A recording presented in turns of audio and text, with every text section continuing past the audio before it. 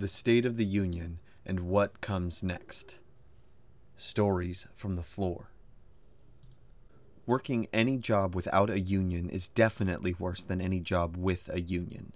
Millions of workers in this country have no benefits and make just above minimum wage. Many don't get to take the breaks that are formally guaranteed to them by law. Having a union means having some protection against the everyday abuses on the job that far too many have come to accept as the cost of doing business. Having a union means having a floor that's harder to fall through. But membership in a union is also about representation. It's about having an element of democracy within your workplace. Recently, members of Local 876 in Michigan ratified a new contract after a round of negotiations that stands out as a lesson in the need for us all to be more involved at every level. Here, a member of Local 876 gives a view into the situation inside the local and offers some ideas for how to improve things. A new contract. Our contract was set to expire next year, but all throughout the pandemic, the company has been having trouble hiring people at the current contracted wage. Nobody wanted to come to work in a hazardous environment for the pay they offered. That was sort of the driving force to get a new contract through early.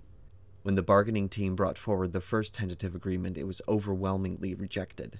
Older workers who had been in the store a while were especially opposed to it because the raise it offered was nothing compared to the decline they're seeing in their real wages. Kroger has been offering lump sum signing bonuses of a few $100s instead of annual raises that add up and build over time. Anyone dealing with inflation can see why this doesn't work. They told us that this was a great contract and that we had better pass it because it was our only shot. But it wasn't really much different than what already existed for the majority of workers in the shop. There was wage increase, but it costs a lot more money to buy food and gas now, and rent is going up constantly. I heard that some folks were only getting like 50 cents more an hour, so the first tentative agreement was voted down overwhelmingly. It was just a bad deal and everyone could see it. Healthcare would go up, premiums would go up. We were losing real wages, and we were not advancing at any point in the contract. It was dollars and cents, but didn't really match anything. And it still was under $15 an hour, which is what they pay at White Castle down the road without a union.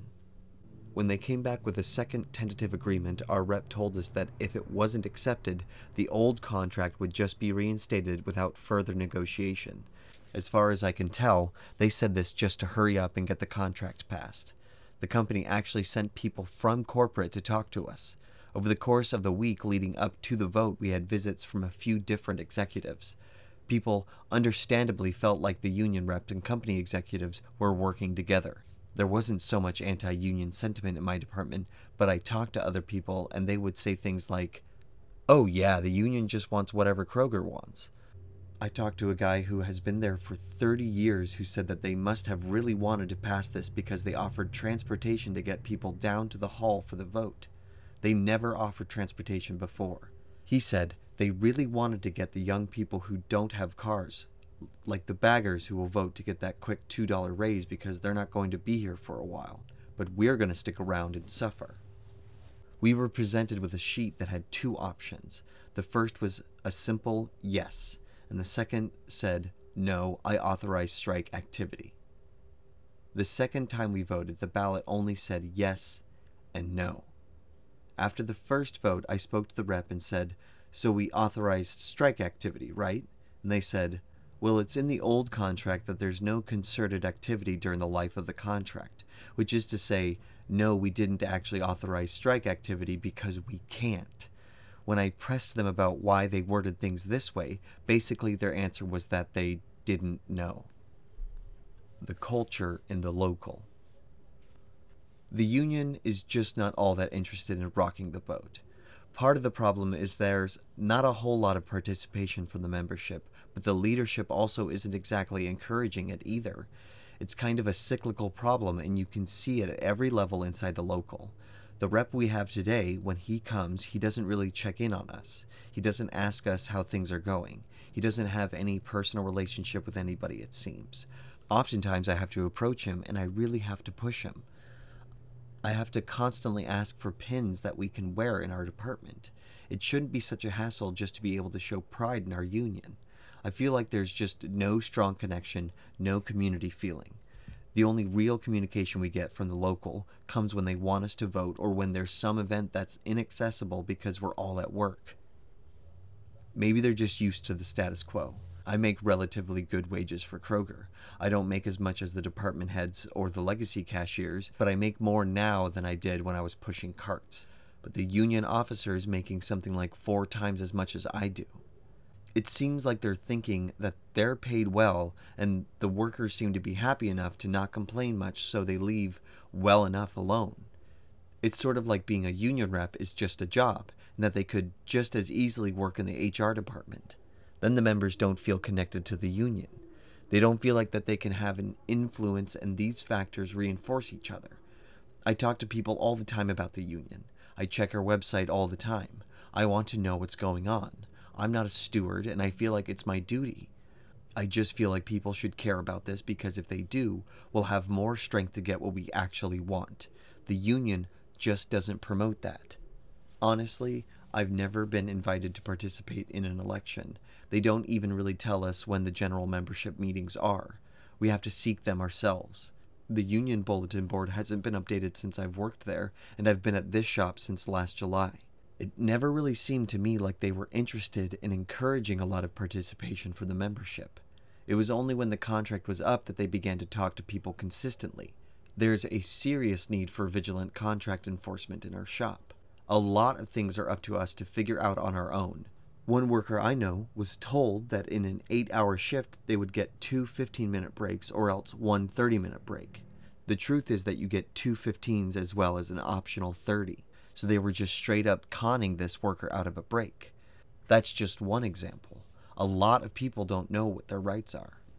Turning things around. In addition to educating people about their contract, there are a lot of smaller direct actions to take to improve things. For example, it was so cold in my department for so long and no one did anything about it. I mean, of course my fellow workers tried. Apparently it happens every winter, and they have gloves and hats back there. People would say, we've brought it up before, and they never do anything. But I would respond, what about if we all brought it up? Eventually, we had made enough complaints and riled up enough dissatisfaction with the cold that they sent people to fix it. I know it's small, but it was also a win for our department, and everyone knew it. And we owned that win because it wasn't the union rep, and it wasn't Kroger. It was us. The department is a pretty tight-knit group of people. At any given time, there's 3 to 4 people working, and we're all within like 5 feet of each other. We talk a lot, and this gives us the benefit of having a relatively close relationship with each other and with our immediate supervisor. We're also all familiar with our contract and are pretty adamant about enforcement. No one is demanding that we work super fast and super hard all the time, but I know the situation varies across the shop. I try to talk to people outside our department, especially about the working conditions, but also about what they think about working for Kroger in general. And a lot of people just feel this malaise. There are about 50 people that work in this shop, and right now only 8 of us constitute an active layer in the union. In terms of the apathy and depression around the whole state of affairs, employment at Kroger and our union just kind of being lackadaisical, it would take some kind of significant involvement from the rank and file to do anything. I don't see the leadership fixing itself because it hasn't shown itself capable. The older workers tell me it has been pretty bad for something like 20 years, ever since Farmer Jack was bought by Kroger. They had good contracts at Farmer Jack, but when Kroger came in, they changed it all and the union just accepted a lot of it. It doesn't help that we live in a right-to-work state, and everybody knows that really means right to work for lower wages. The union is in rough shape on its own terms, and Kroger has high turnover. You're not seeing a lot of people there for years. The older workers have been there for a while and tend to feel a little more is at stake. But a lot of the younger workers see it differently because they're going to be gone before too long. It's hard to meaningfully collaborate with people who don't have a whole lot of investment into the position. Plus, with that level of turnover, even people who do feel motivated to do something have to worry about doing too much too soon and losing their job. I think there's a lot of potential for the local. It's really a question of just what exactly is to be done about it. I think that, given enough organizing and enough planning, this core could generate a lot of momentum. I feel like if we could find out a bit more about union meetings and elections and get more people involved, we could eventually put forward candidates who come from the rank and file. I feel like people would get excited if there was a chance that one of us is going to be in that position and fight for us because they know what it's like. I mean, someone who didn't study public relations or labor relations but just came from the shop and could speak with the authority of experience. That's a long-term vision, but I think that's exactly what we need. I think we have to be very sober about it, though. When we talk about getting more involved, we're not promising an easy time. We're actually promising a lot of work and struggle, but there's something meaningful in that. There's a lot of pride in pushing back against even the smaller injustices. You don't just make your conditions better, it also feels good that you did it yourself. It brings pride back into what it means to be a worker with a union card.